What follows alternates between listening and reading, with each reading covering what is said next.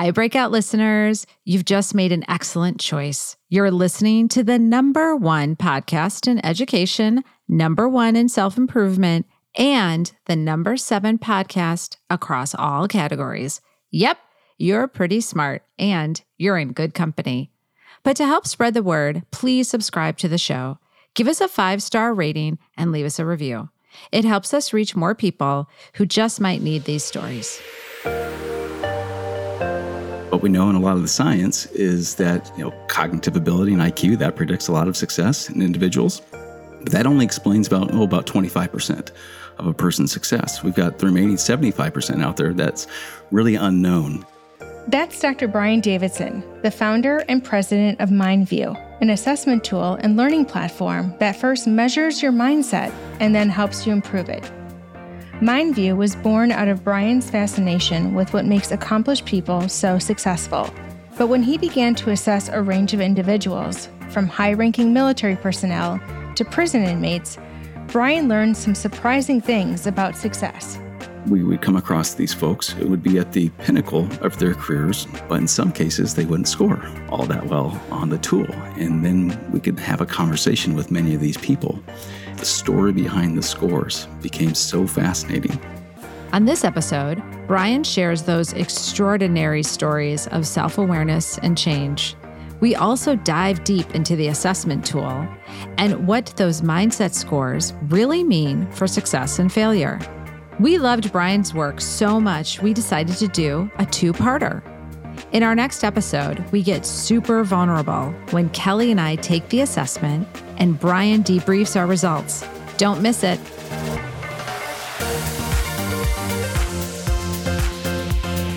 Welcome to The Breakout, a show about smashing through life's little boxes and forging your own path. I'm Dr. Carrie Ulrich. And I'm Kelly Gunther. Carrie and I are people and change experts and best friends. We've spent more than 25 years helping organizations navigate change and get the best out of their people. Come on, we know change is hard, but staying the same can even be harder. On The Breakout, we prove that you can escape expectations, and best of all, we show you how. Brian, give us a short overview of what MindView is. We are basically a mental performance company that works to first measure and then ultimately develop things like motivation, grit, and resilience to help build up people, help them become great leaders, and then optimize performance and enhance mental wellness in people. Ooh, I love that, Brian, because we're all about how people break out of things. How do you get better? How do you improve your life? So this is just right in the wheelhouse. So we're very excited. And you're in Kansas City, which has some really good barbecue. A lot of great barbecue in Kansas City, that is for sure. A lot of great barbecue. Oklahoma Joe's, which is the one that well we done, like. yes. That's a deep cut of some Kansas City barbecue for those of you who follow that. That is a great spot. Absolutely. It is really good. Okay, so we won't do a barbecue show. So instead, how do you help people break out? What we focus on is developing things like a sense of purpose in people. That's one of the components that we're measuring. That's really, really important. Other skills are like hope, for example. And that's about when we hit those roadblocks and obstacles, how do we find pathways around those obstacles, and things like hardiness that helps us weather through that adversity. So it's just a combination of all those factors. And that what we find is that so many of these mental skills, they all work together in tandem. So as you build up motivation, that's going to help you to become more perseverant and gritty. As you build up grit, that's going to help out with adaptability and resilience. As you build up that resilience, that then helps out with motivation. So these factors are just constantly working together. So why don't we go a little bit backwards and tell us about your background and why you pulled into this mindset assessment and starting the business? Yeah, so I'm a curious soul. I'll say that. A lot of my family members and close friends make a lot of fun of me, quite honestly, because I'm constantly asking questions about why. Why this? Why that? And I'm really fascinated on why people succeed and what makes people thrive and do well in their lives, careers, their work, leadership, students, academic performance, you name it, right? I'm just curious, why do people succeed? What we know in a lot of the science is that, cognitive ability and IQ, that predicts a lot of success in individuals. But that only explains about 25% of a person's success. We've got the remaining 75% out there that's really unknown. And so that kind of led me down this path to study these factors that today we call mindset skills. My academic background, we call them non-cognitive skills. Basically, these factors outside of cognitive ability that we find are related to so many different positive life outcomes. So you studied it, and then you create an assessment, which for those people who don't understand, it's very difficult to create assessment that's valid and reliable. Like, this is not you just put something down on paper and you're like, that looks good. Let's use a scale of 1 to 5, and now I'm going to predict the future. So it's really hard work. Take me through what I would do and what I would learn about myself through this assessment. Well, so as you said, it's a bear of a process, right, to get an assessment created. I initially wanted to do this for my dissertation and all my graduate work at the University of Kansas, and my committee said, Brian, make that your life's goal because it's going to take you forever. Yeah. And boy, they were spot on. So I started the process back in 2012, largely focusing on this with students, and I developed a theoretical model to first measure all these different non-cognitive factors. And we found it was correlating with academic performance really, really well. And then just anecdotally, we could see that students that were scoring lower in a lot of these skills, they were having a tougher go in school in many areas of their life, quite honestly. So we felt like, okay, we were hitting on something at that point in time. And so we went through another 3-year process, finally got the model to hold together. But we initially thought, when we were developing the assessment, we thought a person largely had these factors. So when you're talking about grit and resilience, hope, intrinsic motivation, you name it, that we often think, a person succeeds because they just have it, right? Because they have grit, because they have resilience. They're just kind of born with it. Exactly. And we thought, okay, that's what we were capturing. And then as we continued to do more and more testing, we would assess very accomplished, high-performing individuals. And in many cases, we would come across these folks who, again, would be at the pinnacle of their careers, doing great work, whether or not this would be a CEO of an organization, professional athlete, military general, people that were doing quite well, right? Who you look at them and you'd say, oh my goodness, they are the epitome of grit and resilience and of a self-motivated person. But in some cases, they wouldn't score all that well on the tool. And at first, we were scratching our heads like, what's going on? This person clearly has it, right? They are self-motivated, gritty, and resilient as it can be, but yet they weren't scoring like that. And then we could then have a conversation with many of these people. And in those conversations, the story behind the scores became so fascinating. And we heard a familiar tune where a person would say, yeah, I've accomplished all these great things in my life, but guess what? I'm miserable right now. And I've been pushing hard for 3-4 years, and I'm just wiped out right now. Or I've got stuff going on in my home life, whether or not it was with a spouse or children or aging parents. And so what we found is what we were really capturing with the tools, not so much a definition of who somebody is, but what we were capturing is more of a snapshot for how's this person thinking and feeling. Are they feeling internally motivated right now? Are they feeling gritty? Are they feeling resilient at this particular point in time? So that was a real enlightening discovery for us. We then started to realize, whoa, we were capturing something quite different than what we initially thought we were measuring on the assessment. So it's been fascinating.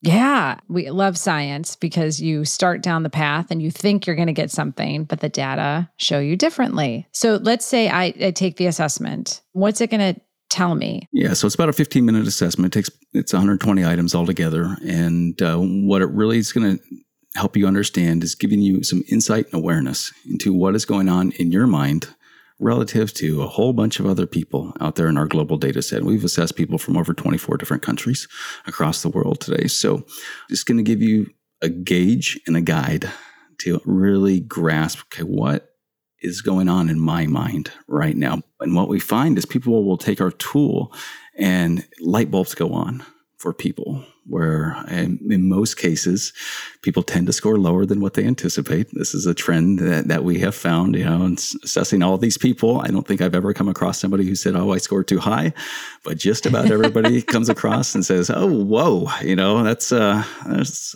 some lower areas than I anticipated. But we really try to educate people, again, that this is not who you are. Everyone's accustomed to the traditional personality assessments that are designed to say, hey, this is, you fit this box, you're in this category, this is the definition of who you are, these are your strengths, etc. All great beneficial tools for developing self-awareness. but we're trying to give you a different set of information, different glimpse really of what's going on in your mind relative to others out there. Yeah, which I love because, yes, I know what's going on in my mind, Brian, but I probably distort it when I compare it to other people. What do you see why is it I'm never higher than I think I am, Brian? Why am I always kind of lower? Well, I think there's multiple reasons for that, but I think another part of this is people are accustomed to so we give a percentile score. So again, ranging from first percentile all the way up to 99th percentile. People think, well, that's a percentage. And, in school, I was an A student. And so I should be scoring all in the 90s. And then when all of a sudden, they score in the 8th percentile on one of the factors, they're like, oh my goodness. Even 50th percentile, people have a difficult time grasping that 50th percentile is normal, right? This is completely normal. And even for the people that do score low, I try to tell folks, that's okay. Okay. It's okay to score low in these factors. But what we don't want, however, is for you to stay low. So we want to use the information as some insight and awareness as that guide to then help us grow and develop, so that way we can feel a stronger sense of motivation, feel a greater sense of purpose, feel that perseverance in our lives, that hope, that resilience, all these elements that we're working to measure and ultimately build in people. Yeah, I love that, Brian. So it's stepping on the scale. It's like seeing where I'm at right now. And then I talk to you. I'm like, oh, I'm a little bit lower than I thought. I'm an F. I'm just joking, Brian. But I have failed, Brian. By the way, Kelly and I have that too. We use an assessment with percentiles, and people are like, I want to be 99 in everything. I'm like, you'll be batshit crazy if you're 99 in everything. So you're going to talk to me. How do you help people then? Do they take it again in a couple of years? What's that path of recovery? That's the beauty. When you measure something as a snapshot, then we can reassess over time. Typically, that's 6 to 12 months of time. And in between that, then we work to do some sort of interventions and support to build up these factors. After the assessment is complete, the MindView platform then recommends learning modules to help build up areas that are less strong. But in an organizational setting, team culture also has a lot to do with the results. These mindset factors, they don't exist in a vacuum at all. There are so many different elements of our lives that can shape and influence ultimately how we're thinking and feeling. So not only can we look at individual results, because that's one side of the equation, but we can also look at aggregate results across a different team or across the entire wide organization to see what is the collective sense of motivation right now? What is the collective sense of grit? What's the collective sense of hope? And then we want to use that information to then make adjustments, shift some things up, right?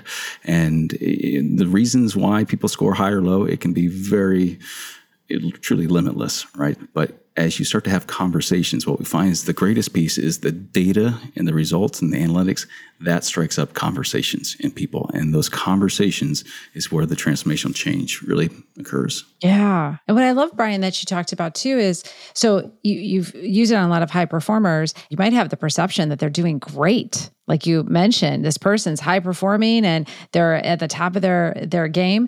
And then they do this. They're like, no, I hate my job. And as an organization, I'd want to know that. And what a beautiful conversation you could have with someone around that. Yeah, if we can first see where our people are at, now we can try to intervene, support. So we never want to use this for punitive purposes. This is not designed to weed somebody out, but instead this is more about retention and helping people really be at their very best to help them thrive at their fullest levels.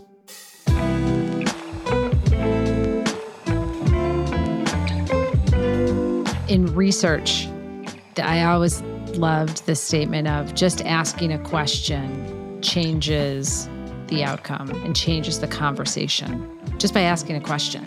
It just speaks to the power so much of what tools and resources and the questions that you ask in combination together can have. I can see how many companies will want to do this down the road.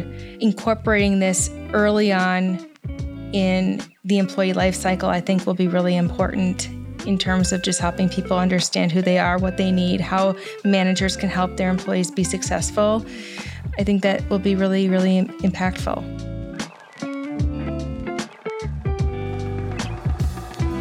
So we talked a lot, Brian, about, you mentioned high achievers, and you've done a lot of research on that, but you've also done some research with inmates. probably the most fascinating group I've ever assessed before. So this is years back. And so I was doing a keynote with a group of community college presidents and their boards. And I had this individual come up to me and he said, I'm a sheriff here, and I think we could use this for our deputies. And as I started to talk to him, I said, one of the challenges that we're facing is we've got all these high performers in our data set, but I would love to try to assess a group of people that are scoring low. And he said, well, what do you think? And I said, how about studying some inmates? And he looked at me and he said, I think I can help you out with that. And so I went into the detention center there, and I had no idea what to expect. They told me this could be people ranging from DWI offense to first-degree murder, or some of the folks that we had assessed. And again, this was purely a research study that we were doing, and so we couldn't pay the inmates to take this survey. And so I asked the folks there at the prison, what can we do to help motivate them? And they said, well, they love food. They'll be doing a lot, for food. And so I said, well, what do you think? They're like, well, how about some cookies? Well, lo and behold, my neighbor is a Nabisco rep. And so I got all these Oreo cookies. So here I come walking in, right, with these boxes of Oreo cookies, and we set them down. And so that was our method of payment. So as we collected all the data and started to run the analyses, what we found was, somewhat surprisingly, they weren't really low in everything. So they were clearly below average in nearly all of the skills that we were assessing. But their levels of self-efficacy, which is about confidence to accomplish their goals, was pretty close to normal. And in other areas, they were relatively close to normal as well. Hope was in pretty good shape. We found that they were low in growth mindset. So this is that belief that I can fundamentally grow and change who I am as a person. We also found that their self-control was really low. So kind of the temptations and resisting temptations, delaying gratification, that piece was quite low. But the lowest that we found was the integrity scores.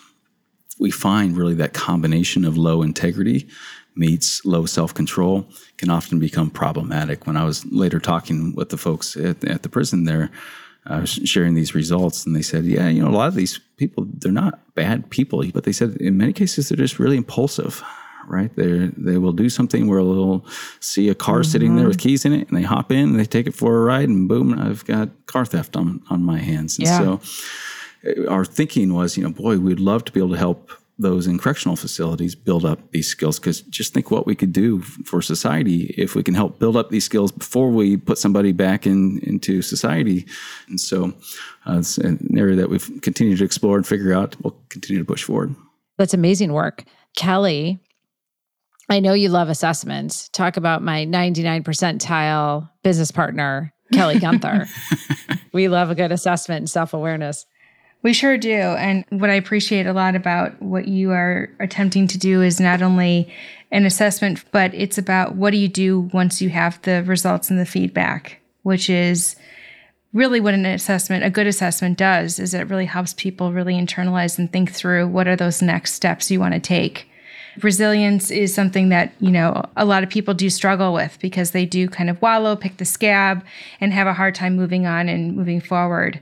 I should know, because I am not a resilient person. So I know I would score very, very low on that particular scale. So, well, no, Kelly, you never know, right? Until you assess and get that gauge. And we want to think of these factors like muscles in our body. Everybody's capable of being resilient. The question is how strong is that mental muscle right now? And so if we can get that gauge, get that snapshot, now we can do something about it. The whole idea of from management and leadership, what you can measure, you can ultimately manage and build. Mm-hmm. And that's the whole idea. I'll never forget one of the greatest experiences I've ever had was I went over to New Delhi, India to go work with an organization several years back.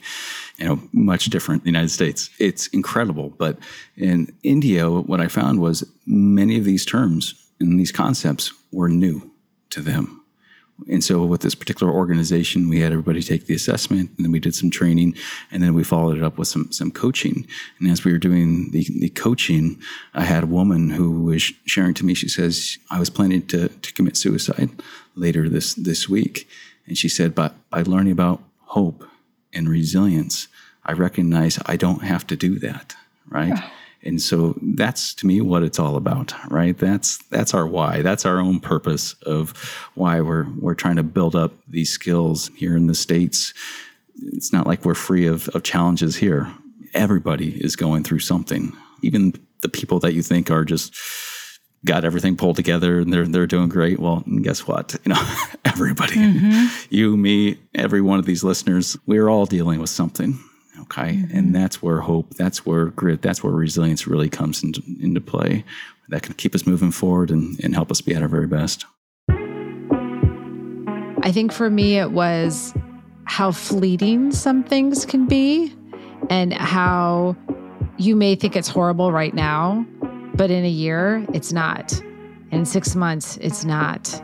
And so that feeling of, oh my God, it's never going to change and I'm never going to be able to break free and I'm never going to be able to break out. It's okay. And a year from now, you'll say, holy shit, I can't believe I got through all that. It is what you do with it, though. It is, you choose, Yes. It is very much, an assessment is only as good as what you're willing to do with the results once you have them. But what I do love about this assessment is, unlike psychometric assessments where you tend not to see a lot of difference, you can see some difference a year or two down the road if you make some changes. So.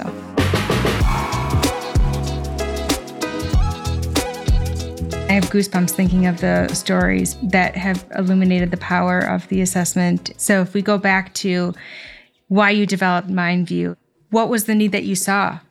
Well, so, I initially had this background in education, and I was trying to figure out why are my students succeeding in doing so well. And at that point in time, I thought it came down to intrinsic motivation and self-discipline. So I said, okay, I want to figure out how that stuff develops. And so I came down to the University of Kansas. So I was in the field of counseling psychology, and KU's program put a heavy emphasis on this growing area of psychology called positive psych. And so positive psychology as a field, instead of fixating on what's wrong with people, positive psych focuses on what's right with people. All the factors that lead to wellness, to success and performance, those elements of the human condition.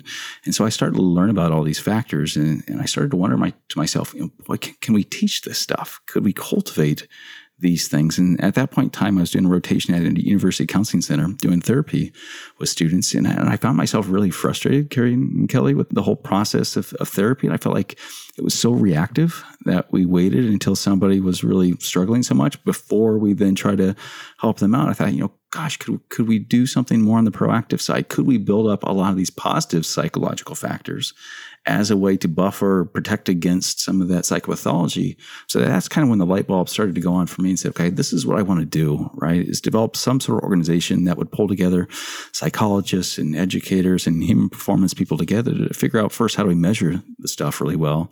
And then secondly, how do we build these skills to help people succeed and thrive?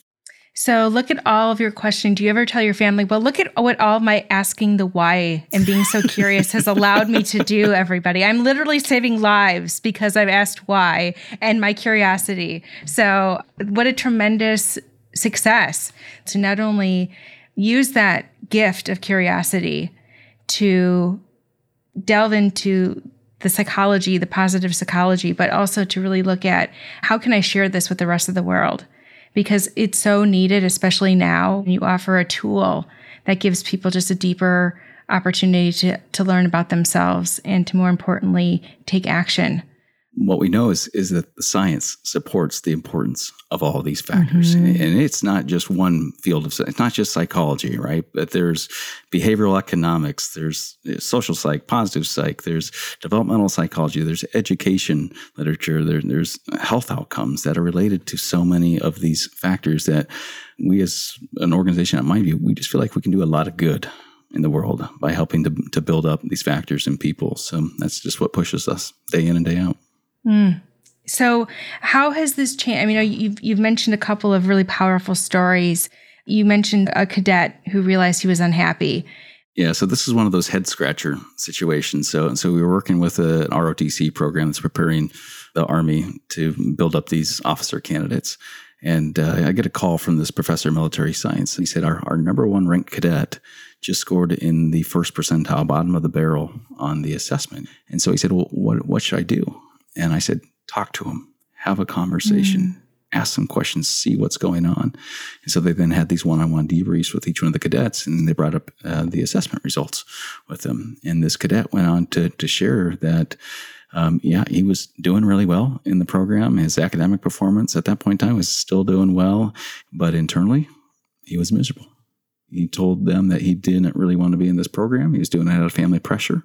His dad was an officer in the military, pushing him hard to do the same thing in life. And he said, I really want to go a different path with my life. He was succeeding on all the external indicators of success, but internally it was a much different story. And so what they could do then is see this and then have some conversations with him and help get him on a path that really gave his life greater meaning and purpose. And so then, of course, we can reassess people over time. We've now tracked and seen the growth of this individual. And it's just been a great example, right, of how once you can see what's going on and then have some conversations and having a caring, supportive leader who takes the time to inquire and ask some questions, boy, that can make a wonderful impact on a person's life. 100%.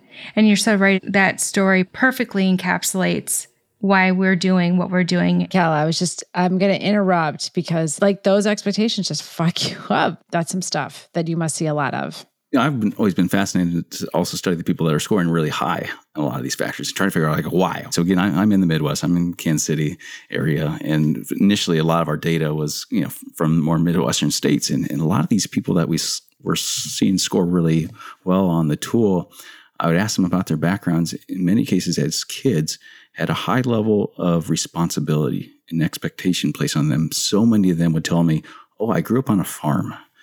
They had to take care of the cattle in the morning, right? They had to go do the chores and take care of the chickens and whatnot. And they just had this responsibility, as opposed to so often now, we often put our kids in all these programs now and everything's so structured. We often don't provide them the opportunity to go through some challenges in many cases that often be the helicopter parents or the snowplow parents and pave the path for our kids. And I think when it comes to developing these skills, we need to do the opposite.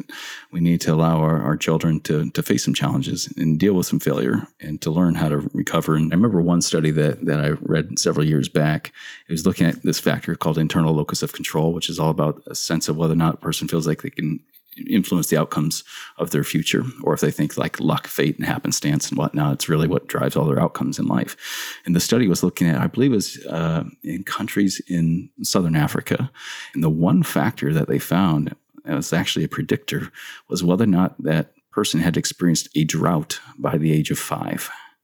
Think about it. So a young child at the age of 5 or lower, right? Their family's going through a drought, largely agricultural communities, and they're probably hearing their parents say things like, there's nothing that we can do about this, right? This is beyond our control. And what they found in this study is that effect stayed with that child for nearly 4 decades of their life. And so you think about this, think about going through the pandemic, right? And how many people were saying this is well beyond our control. There's nothing that we can do. Think about how that was shaping people's mindsets. One of the things that we're seeing in a lot of the data, and not just our own data, but with these younger populations, they're struggling. They're having a tough go. The CDC came out with a report last year, and you're looking at the levels of suicidality and suicidal ideation that's going on, the rates of depression that's going on. It's very concerning. Something else that we're trying to figure out with these younger populations too, we're seeing integrity to be one of the lowest areas among these younger populations that we're assessing. We're trying to figure out what's going on here. I think it could be a multitude of different factors. Another idea is this concept of ethical fading. And this is applied within organizations where ethical fading is basically described as when you got a group of people and somebody does some act that's, kind of unethical, if it doesn't get addressed, then it becomes normalized. And then it's okay, well, I guess we can do that now, right? And so now your standard of ethics starts to slowly kind of fade and go down. And over time, you just see a deterioration. I'll put it as a mother of a 15-year-old who has witnessed quite a lot of tomfoolery and ethical fading in the public eye. I will tell you, it would be interesting to see how he would have scored in integrity 15 years ago. Because he can say, seriously, but that person was elected and that's what they do. The power of modeling these skills. I share that with every group and leader that I talk with. I said, if you want to develop these skills, model them. Okay, what we see is what we do. So all the listeners out there, constantly be thinking about not only what am I saying, but what am I doing? And then how are other people receiving those messages? And in many cases, it can be incredibly powerful. Brian, so you have 1 minute that you are with someone who is stuck in a cycle, they're in a problematic mindset and they want to break out of it. What do you tell them? Oh boy, good question. I would encourage them to think about the 4 key questions regarding the concept of ikigai. And this is a Japanese concept all about the reason why you get up out of bed in the morning. And those 4 questions are, what do you love to do? Number 1. Secondly, what are you good at doing? Third, what does the world need out there that gives you a sense of purpose and belongingness? And then 4th, what can you do to earn a living and get paid, rewarded, compensated to give you the quality of life that you want to live? Find that common answer to those 4 key questions. That's going to give you a sense of why. That's going to be your sense of purpose. And I think that can really drive people to a high degree. That is a mic drop moment, if ever there was one, I think. Brian, thank you so much for being with us. We really appreciate all the work that you've done. We certainly appreciate your curiosity. Please don't let it ever stop. Are you developing any other assessments? Not right now. It's really a hard process. And so I'm needing a little break here. But one thing I would love to do in time, is we focus on much more of the intrapersonal factors. I think another key component to a person's success are the interpersonal skills. So that empathy, that multicultural awareness, forgiveness, things along those lines, I think would be the next great mountain to try to climb. Excellent. Thank you so much for being a guest. Yeah, thanks so much, Kelly. Thank you, Gary. Thank you, Brian. It was wonderful. Thank you so much. That's Dr. Brian Davidson, founder of MindView. We loved this interview so much, we decided to go back for more. Be sure to tune in to our next episode when we do the MindView assessment and Brian takes us through our results. Surprising, revealing, all of the above. Don't miss it.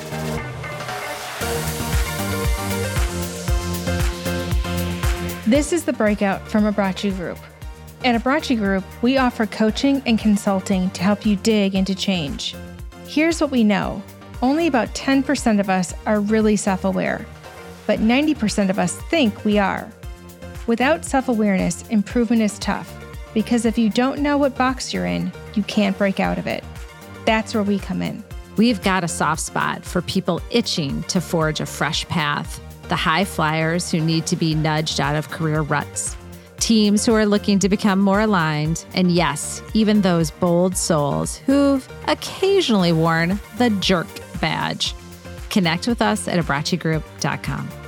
And don't forget to subscribe to The Breakout so you never miss a new episode. And make sure you're following us on Instagram at The Breakout Pod. I'm Kelly Gunther. And I'm Dr. Carrie Ulrich. See you next time.